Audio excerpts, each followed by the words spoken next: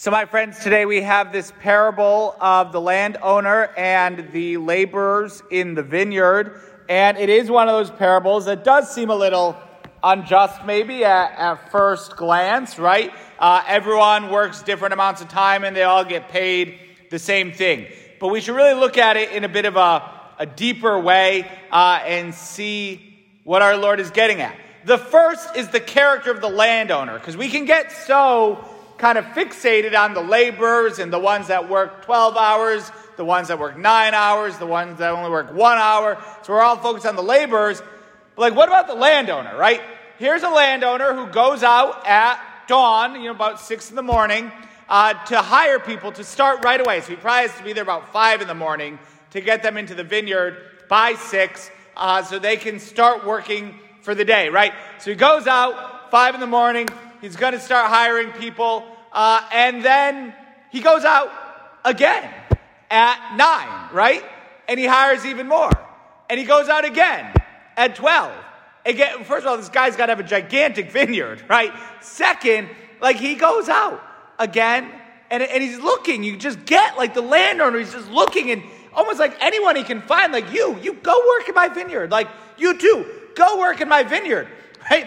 We'll hire all of you, right? Come on, let's go. You got to go get to work. And so the landowner, he goes out again and again and again. Now, we're not living in downtown Manhattan or something where just walk up a block and you can go start work there.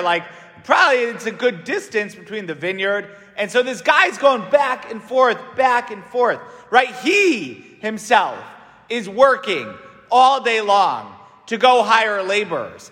And that there can be a sign of the way that our Lord comes to constantly find us, right? This is Jesus, who's always coming to find us.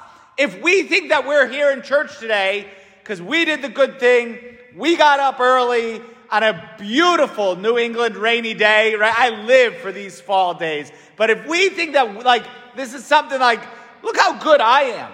Look at the work that I did. No, Jesus was at work long before we were, coming out to find us and inviting us and leading us, shepherding us.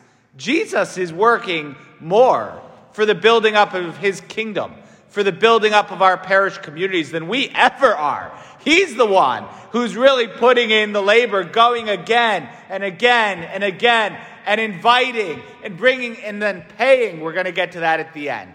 So, there's something beautiful about what God is doing, right? What God does, that he constantly is coming out. He's constantly looking for us, seeking us out. And it's his initiative. We're not going and knocking on his door and saying, hire me. It's his initiative. God comes to find us. He comes to find us. He wants us. He's looking for us more than we're looking for him, right? He's the one who is looking for us.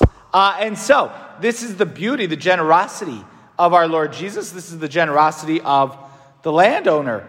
And I think if we want to see the importance, getting paid is important. It's a good thing to get paid. And here the pay would stand for the relationship with God in heaven, particularly heavenly reward. And good, we want to get to heaven. Absolutely. Heaven's the goal. Let's try to we should all want to be in heaven. But the working itself is not negligible. It's not it doesn't matter what we do as long as we get to heaven in the end. To work in the vineyard of the Lord is in and of itself a blessing. It's a tremendous blessing to have relationship with God in this life and not just in heaven. And so while the pay is important, the work is in a way its own reward. To be called into the vineyard, to be part of the work of God is in and of itself a blessing. I really hate waiting rooms, right? I can't stand a waiting room. If I got to have work done on my car, or if a jury duty, I'm sorry if anyone works in the judicial system, but jury duty, right? You just got to sit there. You just have to sit there. We're just sitting there all day, or the DMV, right? So when we see the people that are standing idle, like all the workers show up maybe at the beginning of the day to get hired, and then they're just standing there, idle, right? Even because the vineyard owner goes and says, like, why are you here idle all day long? How miserable of a day must it be to stand around for 11 hours? 11 hours. And like, look, they don't have iPhones. They're not playing Candy Crush or Words with Friends or whatever the newest thing is. They're like, no.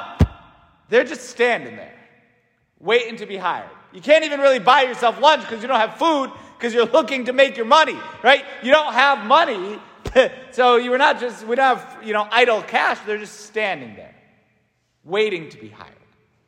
What a miserable state of affairs that is. And so, to be invited into the vineyard, those that are hired first thing in the morning, like what a blessing that they can actually be productive during the day. St. John Paul II talks about how in his teaching on human work, right, like work benefits the worker. It's not just about the product. To be able to work benefits the work. It's part of our human dignity. We are created in the image of God, and God places the man in the garden, right? Humanity is placed in the garden to work the garden. That we are part of our being the image of God is that we can work and that we do work. And so it's to be able to be part of the work. And so those that are hired first thing in the morning, like what a blessing for them to then be able to spend the day working productively, to see something that they make. I made chicken soup last night. We had a few priests come over, and I made homemade chicken soup. And I make it from scratch, put the chicken in the water, boil it, celery, onions, carrots, canned peas, which is my grandfather's recipe, right?